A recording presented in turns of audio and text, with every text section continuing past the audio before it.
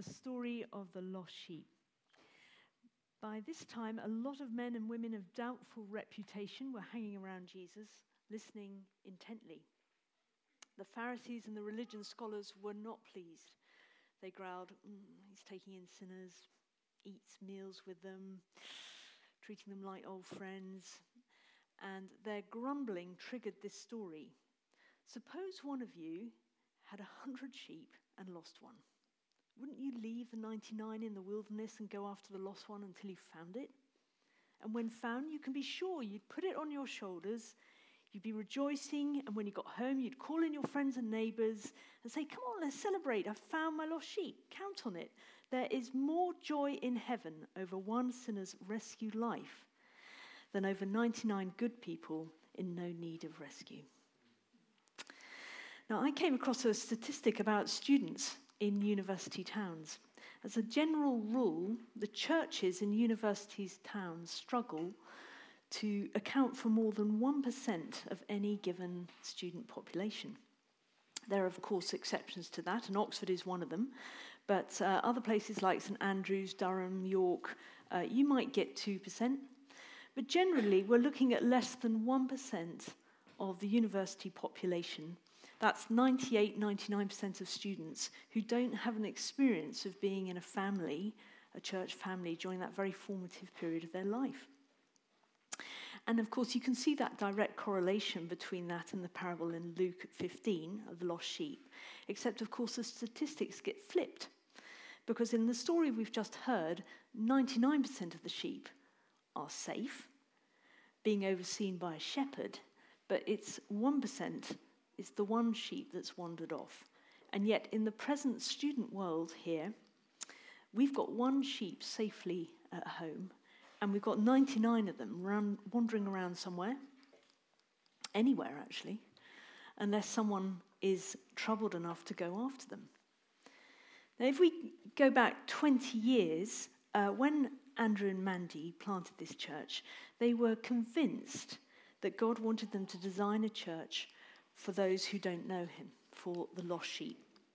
And you look around Oxford, there are lots of churches who do a fantastic job of serving their people really well. But Andrew and Mandy wanted to design this church with a very specific remit, and that was to reach those people who don't yet know Jesus. And that means several things. It means that we, as the congregation, we need to be very outward looking. We'd have to get rid of centuries of cultural baggage. We have to be very deliberate about moving out towards other people, and God does that, as we're going to see in another story. We need to be very intentional about taking the initiative to make contact with people.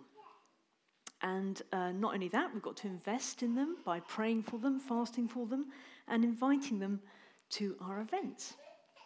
So let me park those thoughts for one moment and just ask you a random question, which is, so far this year, how many of you have actually been out to a pick your own and actually picked your own strawberries this year? Anybody actually got round to doing that? You have. Great, Joe. Well, I don't know. We're in a sort of lull at the moment, aren't we? Strawberries have just come to an end. Raspberries are just about to start. But you might know the procedure. You go and get yourself an empty punnet and you go down the fields and you see a fantastic red strawberry. You think, that one's got my name on it. And you go and you just turn it around the other side, think it was red. Oh, no. It's all white on the other side. And you think, that one needs a little bit more time, or its time has not yet come. See where I'm going with this. But eventually you find the ripe strawberries, the beautiful red ones that are red all over. And of course, that's a picture for us of what it is like to lead people to Jesus, because many of these people are like the unripe strawberries. They're just not interested. Their hearts aren't open. And if you try and lead people to Jesus when they're in that state, it's like bruising the unripe fruit. It's just not going to work. Whereas you have other people who are just ready. They are ripe for the harvest. In 1 Timothy 2:4, God says he wants all people to be saved and to come to knowledge of the truth. So today we're going to actually have a look at a way ways in which we can recognize how to lead people to Jesus, because not everyone's ready, but we can help them to become ready. And that approach is called invest and invite, and it comes straight out of the Bible. So let's look at this passage from John 4:6, where Jesus and his followers came to the town of Sychar in Samaria. It says, Jesus sat down beside the well because he was tired from traveling. It was noon, and after Jesus' disciples had gone into town to buy some food, a Samaritan woman came to draw water from the well. Jesus asked her, "Would you please give me a drink of water?" So the first part of this approach is just initiating contact with people who are far from God. People whom God is actually calling to himself, and he's asking you and me to do something about.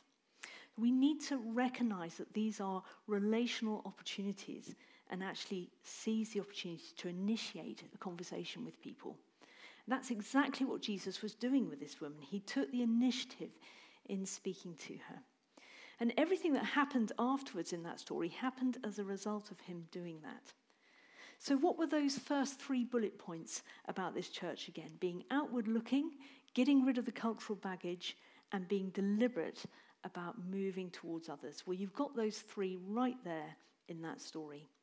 Jesus is always looking outwards as he's journeying around.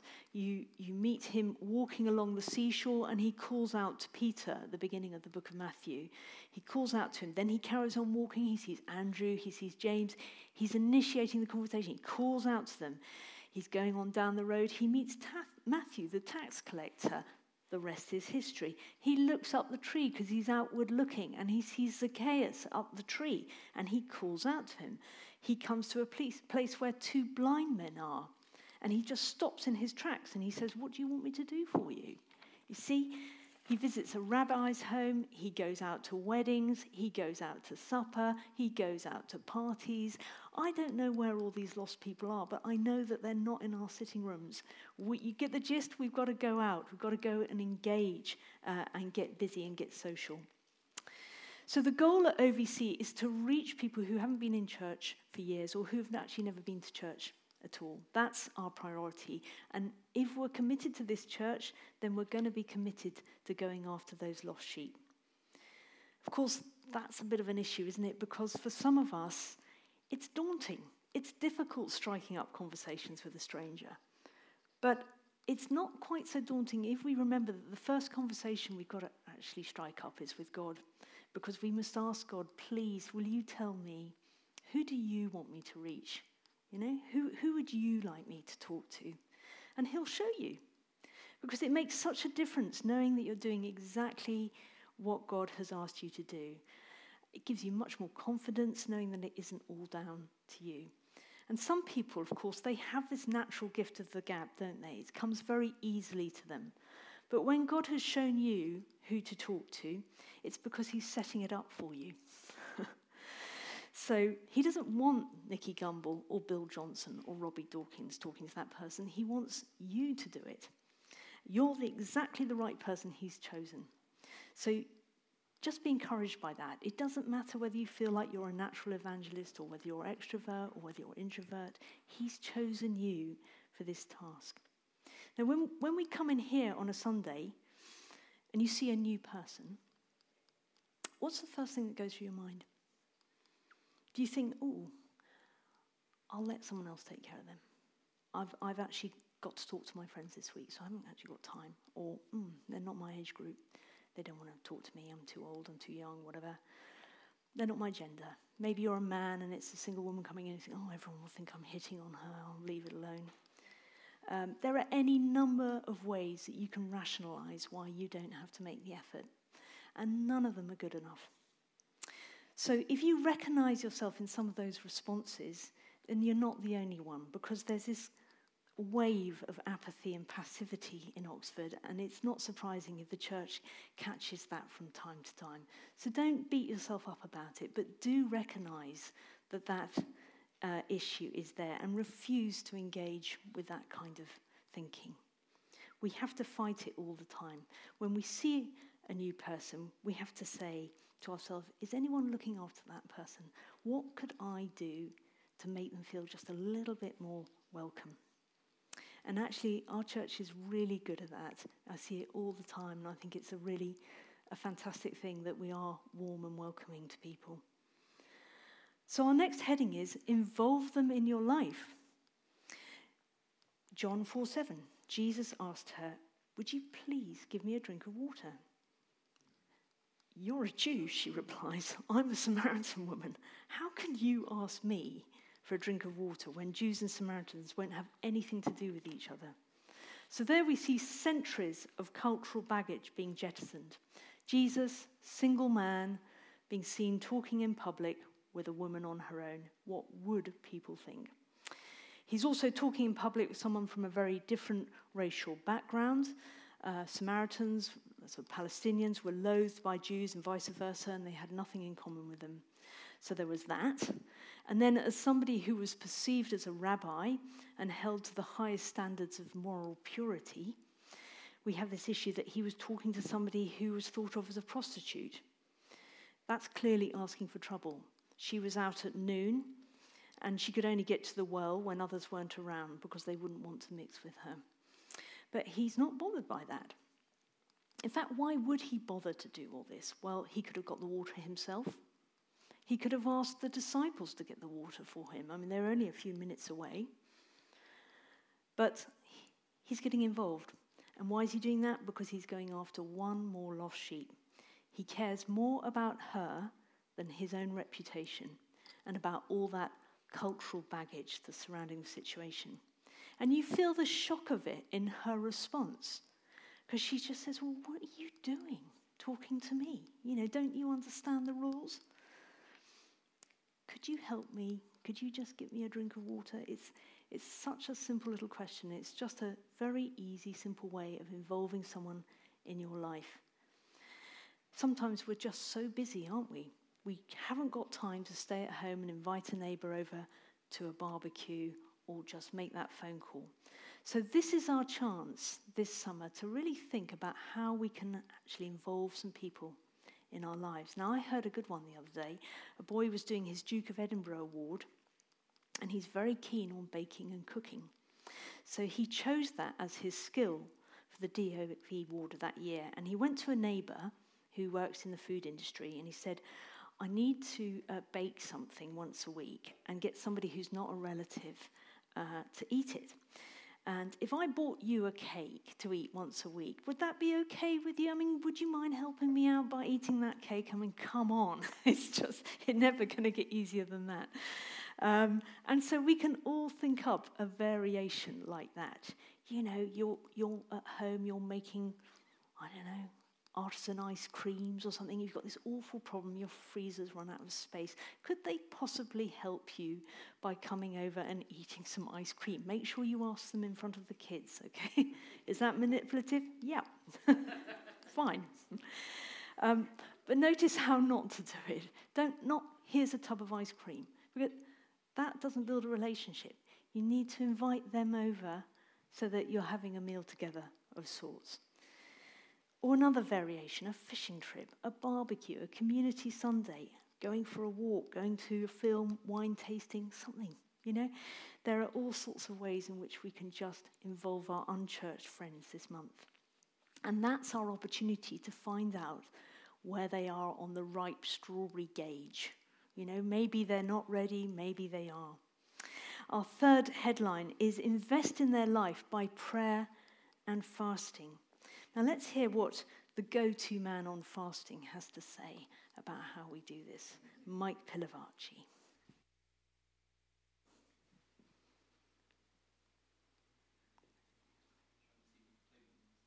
Yeah, I can't see it myself.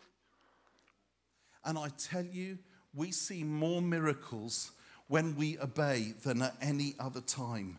If we really want to see miracles, then what we need to do is we need to step out and obey. And I'll finish with this. I have a friend called J. John, and he's an evangelist. And that means he tells people about Jesus and they become Christians. And you know what? A lot more people become Christians when he tells them about Jesus than when I tell them about Jesus. And it really annoys me. And, and I was thinking, why is that?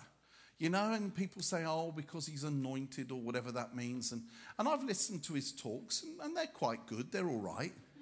But mine are all right as well. And in fact, J. John and I, we share talks.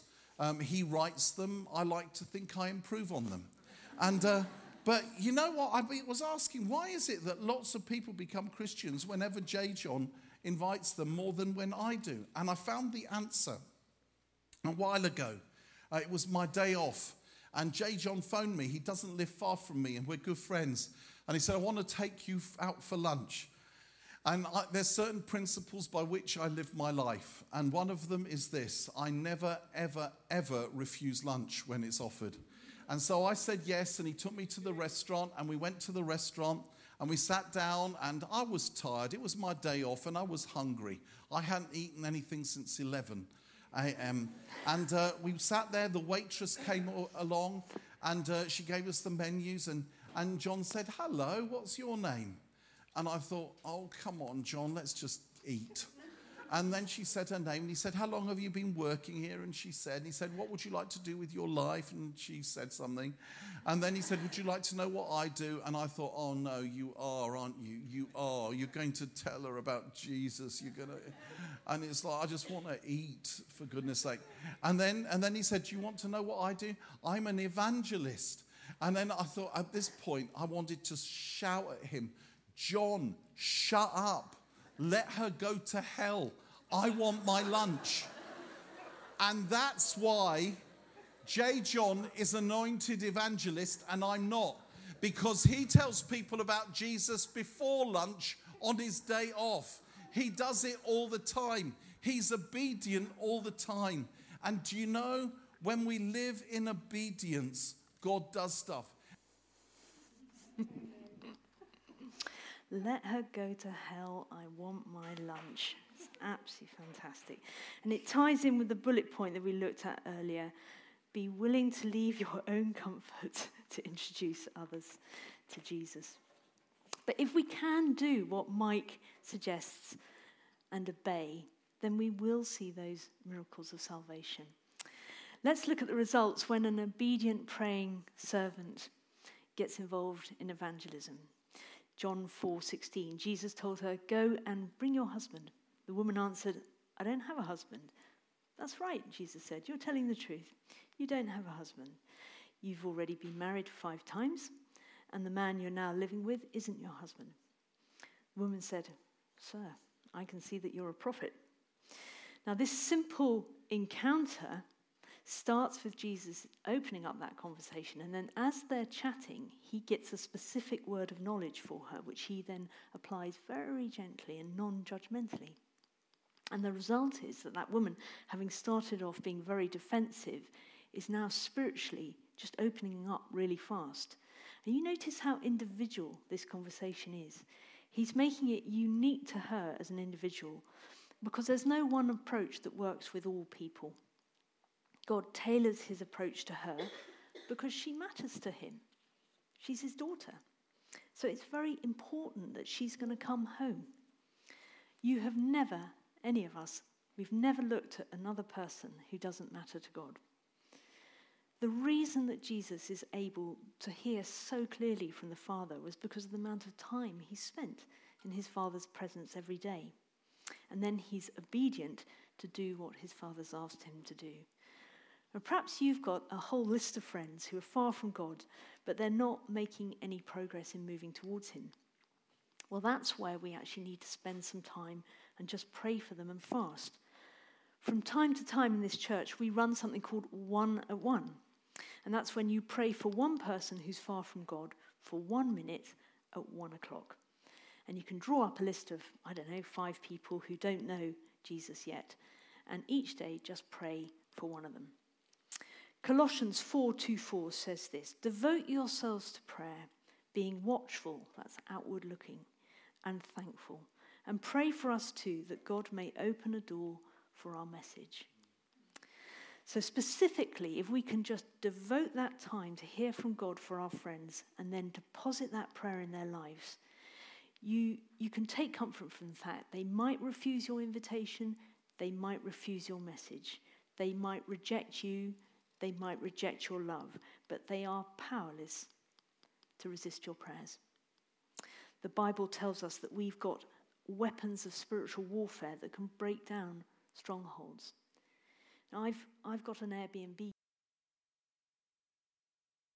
because interceding really is the key. And if you're not going to have time to do all that list of 4 or 5 things, do this one thing and pray for your friends, because it really does make a difference. If there's a missing link of repentance somewhere that's withholding a blessing, then your prayers are going to be the bridge builder which enables God's favour to work in their lives. So we must also ask God, Lord, can you help me see the key to their heart? Because everybody's got a hidden hurt. It may be a problem with the kids. It could be loneliness. It could be financial issues. It could be a question about somebody who's died recently.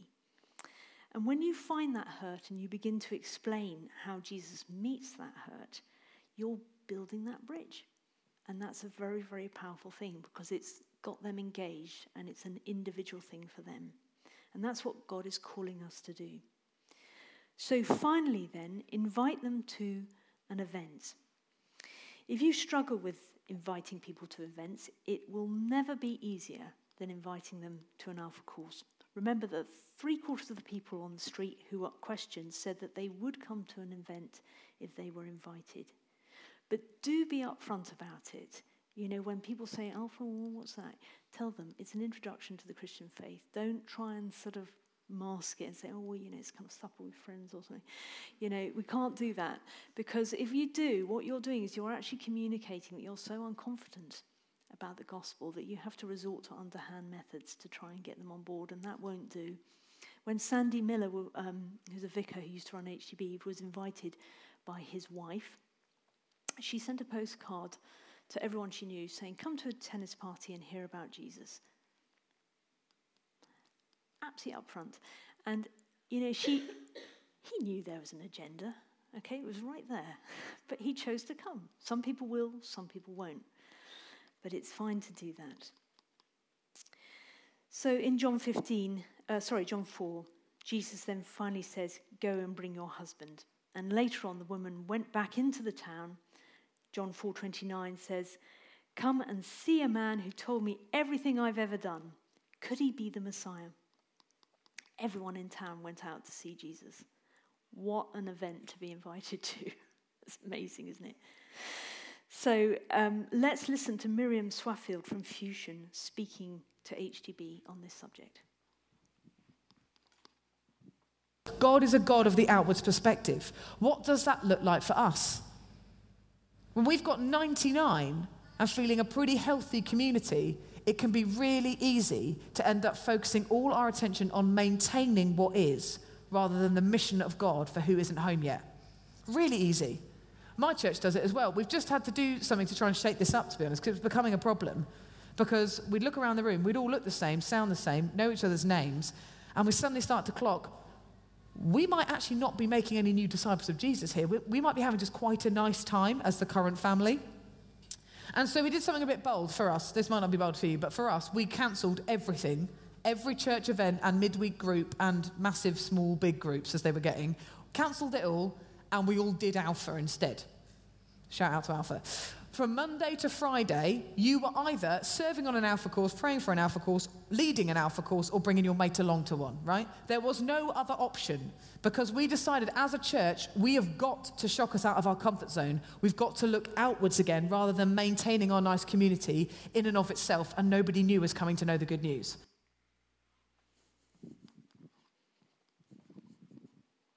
It's good to know we're not the only ones. So let's get rid of that apathy, that passivity, which is part of the Oxford air we breathe. And let's just ask God to forgive us if we've allowed those things in our lives when the stakes are so high, eternal consequences. We're not just inviting somebody to an event, We're inviting them to meet a person. Our culture thinks that life is about the latest iPhone, larger house, skiing holiday, hot holiday every year, etc. But Jesus said, eternal life is to know you, the only true God, and to know Jesus Christ, the one you sent.